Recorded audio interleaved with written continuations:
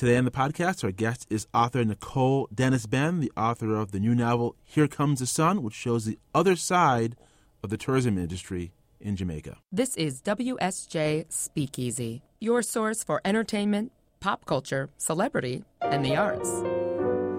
Hey, it's Christopher John Farley. I'm a senior editor at the Wall Street Journal. My guest today on the podcast is Nicole Dennis-Benn. She's the author of the new novel Here Comes the Sun. And Nicole was kind enough to join me in the studio to talk about her new book, which is getting rave reviews. Nicole, thanks for joining us here at the Wall Street Journal. Yes, thank you for having me. Now, what I found fascinating about this book is people have this image of Jamaica. You think of Bob Marley, you think of Usain Bolt, you think of laid back, you think of pristine beaches and five-star hotels. But your book kind of shows another side to Jamaica that a lot of people who don't live there and haven't spent a lot of time there might not know about. Where did you get that information from to find out about this other life of Jamaica? Is it real or is it something you've imagined? Yeah, well, partial real and partial imagined. So I grew up in Jamaica. I lived there until I was 17 years old. And so, I grew up working class. So I was really privy from the get-go of how certain people struggled. So my mother worked on the North Coast and we'd drive out there, because she worked as a customs officer. And I realized that she would make remarks like, oh my gosh, that beach used to be for us. It used to be free, but now you have to be a guest in a resort to actually get into that beach. And just how slowly but surely the land was being taken over. I mean, not that it's a bad thing for foreigners to come there, but one thing that I realized is that a lot of working class Jamaicans have no ownership of the land itself. And I know it used to piqued my curiosity when I was there, living there. But now, when I'm away from it and I have gained more insight, it really made me realize that, well, maybe I could write or tell a story about this. What does that feel like from being on the inside and seeing the slow changes via the tourism industry? And also how our culture also is being watered down for that very same reason, which I know we'll discuss as well. But one of the things that really irked me, especially being Jamaican myself and now living in the United States and then going back home as a tourist, I feel like my country doesn't feel like mine anymore. And that's something I grappled with, which was really the seed that was Here Comes the Sun. Now, what I found fascinating about this book, reading it, is it's a literary novel, very intelligent, very well crafted, terrific wordplay, and very literate. Marlon James, the author of the A Brief History of Seven Killings, he gives a blurb on the back. But It's also a page-turner. It's a kind of book you want to bring to the beach because you want to find out what happens next.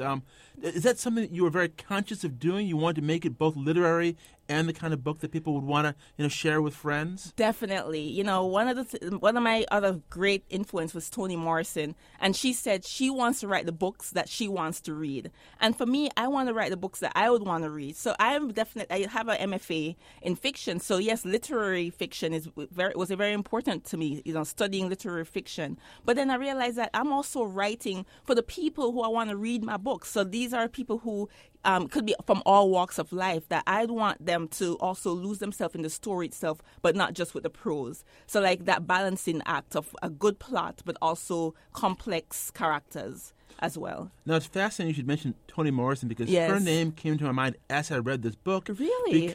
Because The Bluest Eye, of course, is about a young girl who wants to have blue eyes, who has problems with her skin color. And in this book, Tandy, one of the main characters, of course, is bleaching her skin. She thinks that she's too dark. She thinks that dark isn't pretty, that it won't be accepted, it won't get her up the cultural ladder. And you're going to read an excerpt for us from the book that deals with that. I'd love to hear you read that right now. For sure. I would read it myself, but I left Jamaica when I was only a few weeks old, and I think your voice will sound better for this. Yes. So let's hear you read part of your new book, Here Comes the Sun. And just to give you context, Tandy is actually in Miss Ruby's shack. Miss Ruby is the neighborhood woman who actually mixes up these concoctions to lighten women's skin. So here we go. I used to be black like you, but look at me now. Miss Ruby turns her head from side to side for Tandy to see her salmon-colored skin, delicate with the texture of scalded milk. See how bright my skin come? If you follow instructions, yours will get this way quicker. Know that you have the Queen of Pearl? You might be lucky. If you want faster results, use it twice a day. She rubs the concoction up and down Tandy's neck, back, arms, and shoulders. She rubs everywhere but her butt. Miss Ruby is hardly tender.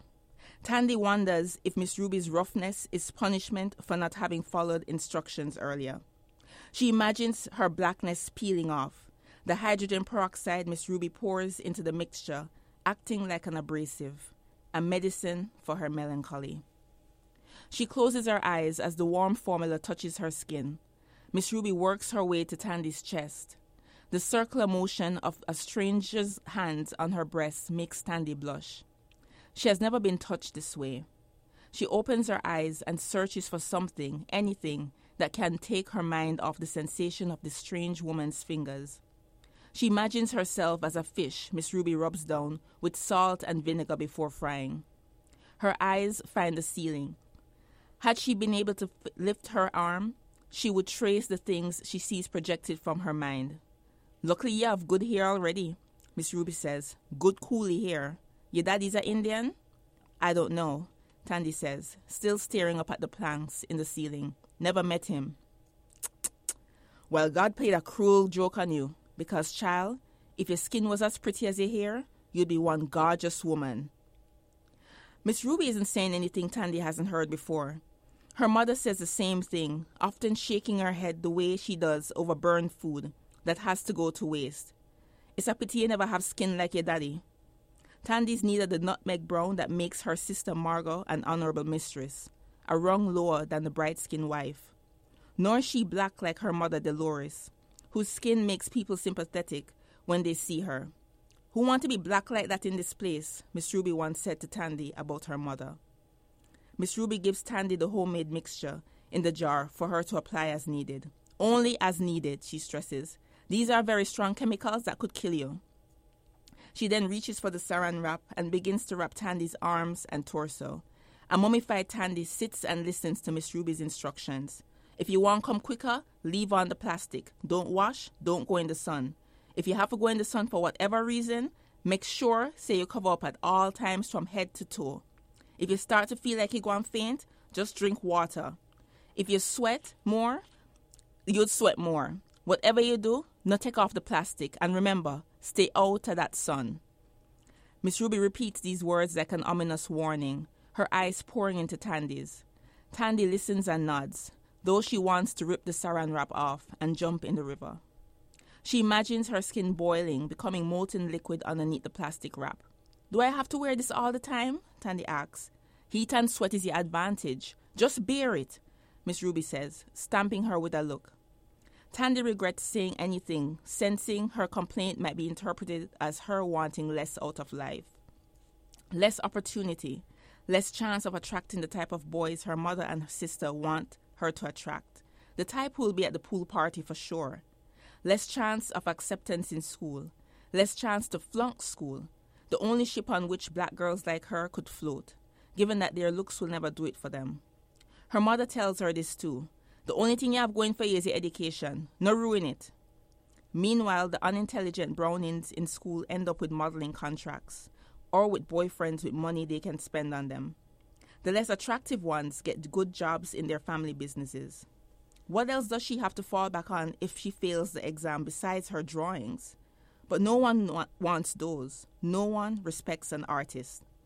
So when Tandy puts her clothes on, she pretends to ignore the crinkling of the plastic under her uniform and the nausea that comes over her. Miss Ruby examines her skin, her eyes like a razor, raking over Tandy's body as though looking for areas she might have missed. Dark patches that need to be rubbed, scrubbed down with the rigor of someone scouring the bottom of a burnt pot. Or the way she used to scale fish, her dark eyes having them the subtle hostility that reminds Tandy of the way the girls and nuns at school look at her. Can she tell Tandy doesn't belong? Can she sniff her deceit? Perhaps in that moment Tandy reminds her of someone who did her wrong, or of herself, the way she looked before she bleached her skin. How suddenly her mood changes once Tandy pays her the money. Remember to stay out of that sun like I tell you, Miss Ruby says, 'cause you and I both know God no like ugly. So that was an excerpt from Nicole Dennis-Benn's new book, Here Comes the Sun. It's a debut novel. Yes. And the novel has a fascinating premise. It's about a group of women who are sort of living in the shadow of the hotel industry in Yes. Jamaica. They're dealing with various issues from shade consciousness to Right. sexuality to homophobia Right. to economic oppression. So it's Yes. this cultural stew you've thrown into the mix. Definitely. How did those issues affect you growing up in Jamaica? Wow. Well, definitely the economic disadvantage. I've seen it firsthand, as I said, growing up working class.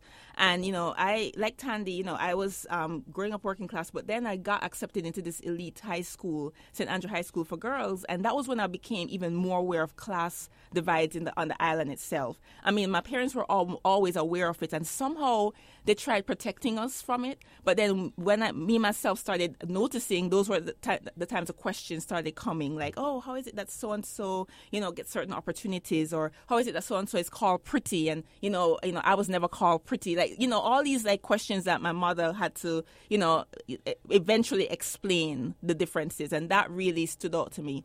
And then another thing, too, in terms of the homophobia there, I was not out as a lesbian in Jamaica. I came out when I moved to the United States. So I never really experienced homophobia there. But I know how Jamaica is. So I returned to Jamaica visiting as a college student, and I had friends at University of the West Indies, and we had, these parties up in the hills, very secretive. And I saw how secretive they had to be. We knew about these things through text message. And one friend sat me down and said, well, you cannot mention to anyone that you're coming here. If the taxi is dropping you here, have them drop you at the foot of the hill, just to make sure that no one ruins it for them in terms of what at the time where they were anticipating in terms of the violence. And we're talking about 2001, 2002, 2003 here, and so those were the things that I was more aware of going back home.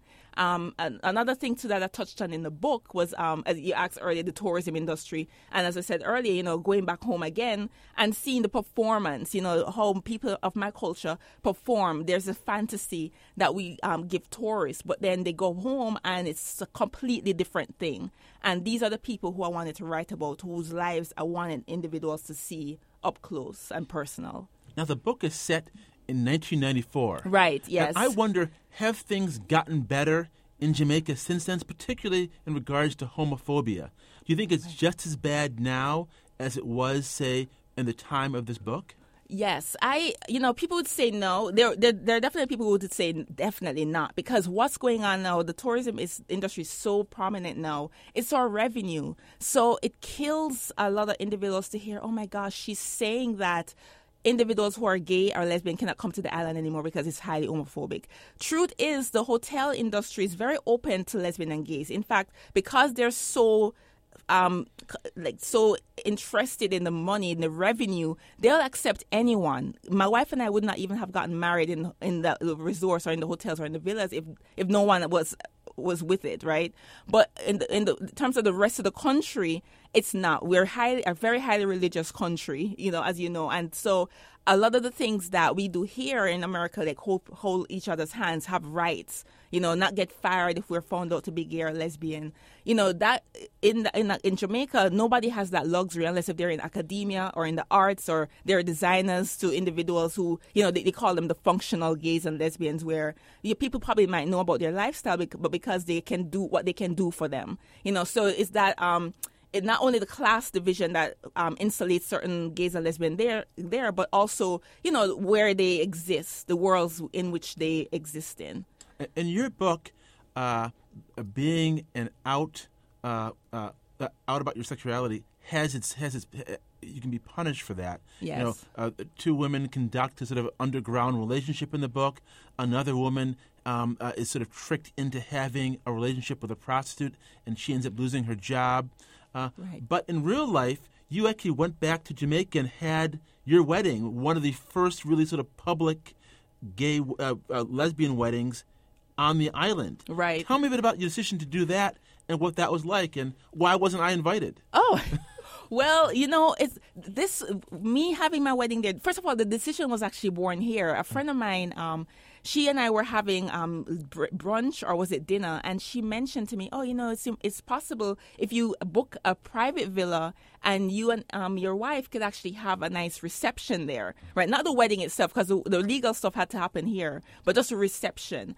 And so I thought it was a great idea, because one thing that had happened to me after leaving the country was I was in mourning, because I felt like I'd lost so much by just being away from Jamaica for so long. And so I said to myself, if this is going to be a part of my journey into marriage or anything at all for my next chapter, I want to also include the land of my birth, which is Jamaica. So I felt that I was here in my wife's country. She's American. And so I wanted a bit to be in Jamaica, my country as well. So knowing the kind of atmosphere Jamaica is, we opted for the private wedding and the private celebration, but not realizing that people were the word was gonna spread outside of that. So I was highly horrified when I found out. My wife was definitely horrified. She was scared for me and for us going back there. But then realizing that, oh well, I'm a writer. How about me just writing this story as it is, or as it was, letting individuals know that we were two women in love. We're two women in love.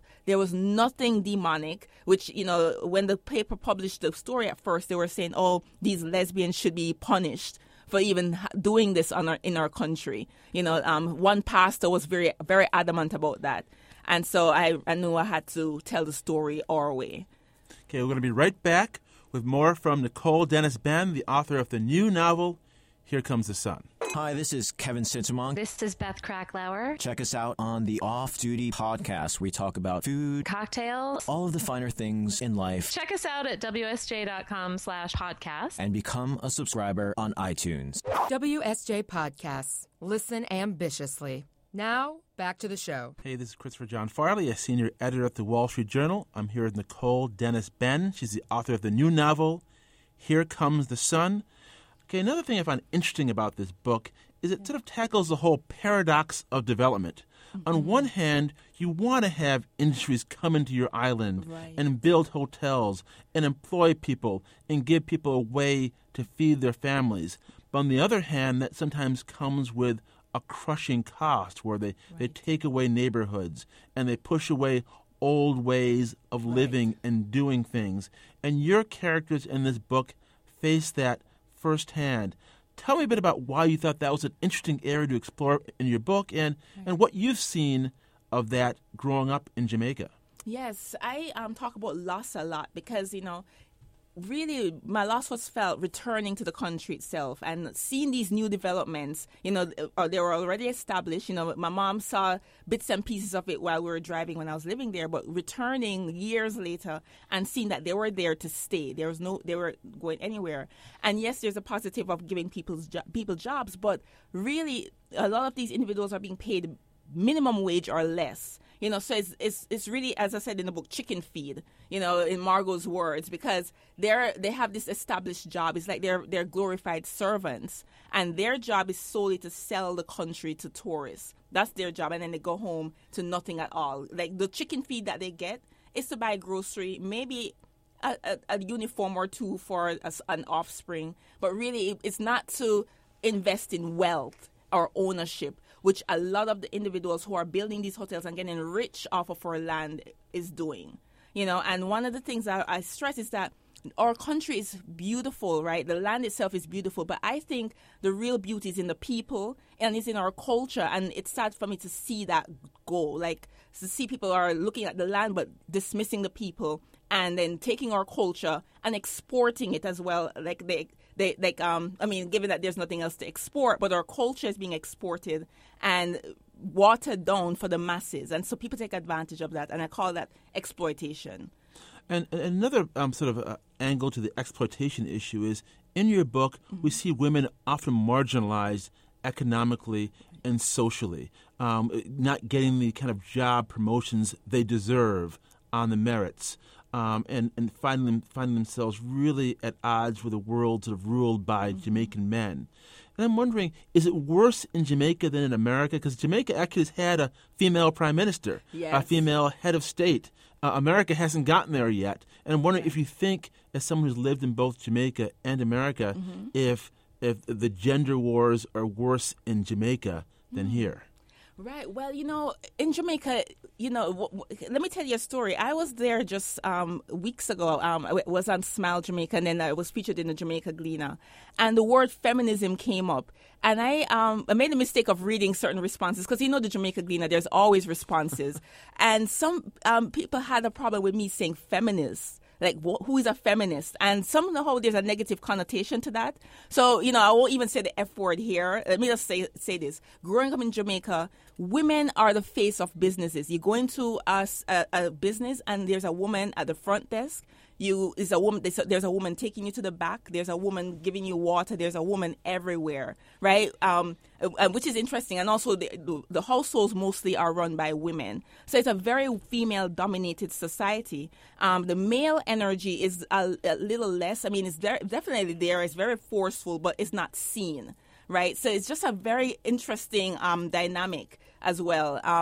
And so with even having a female prime minister, of course, there was a woman on the forefront, but I felt like, was so bogged down or also fought by the male energy in Parliament. Like even Lisa Hanna, who was criticized, I think it was more than her bathing suit that she was criticized for. She was also criticized for being a woman. And I feel like I've seen our female ministers have to fight in this male-dominated realm.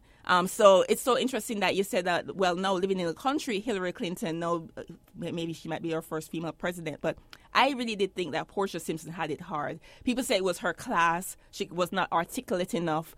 All these things, all these rocks that they threw at her. But I really feel like the undercurrent is that because she's a woman and she's running the country. And unfortunately, she ended up just stepping back. She gave up the fight, unfortunately. Yeah. Now, also, Marlon James, you mentioned before, the author of A Brief History of Seven Killings. Yes. He gave you a blurb for the book. Right. What kind of sort of literary relationship do you have with him? Is he someone who's been a booster of your career? Was he an inspiration for you? I'm just wondering, since he's sort of one of the biggest Jamaican writers out there right now. Yeah, well, before all this, before A Brief History, before Here Comes the Sun, I had looked at Marlon as a mentor. I remember reading a book of Night Women and being so in love with that book, and so captivated by all the characters itself. And I've never seen literature, Jamaican literature, written that way before, where I could actually identify with certain characters. And so I remember reaching out to Marlon. I remember, saying, oh, wow, can you give me advice? Because at the time I was looking to see how I could actually establish myself as a writer. I'd actually been in the MFA program. And, he took the time. He read excerpts of another novel I had, which nobody has seen because, it's now hidden under my bed.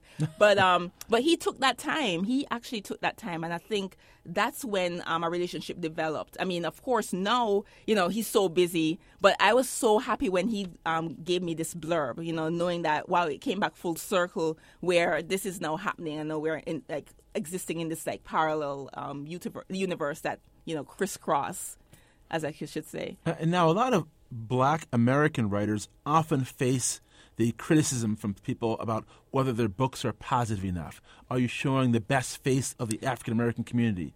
And you, of course, along with Marlon James, have sometimes faced some criticism.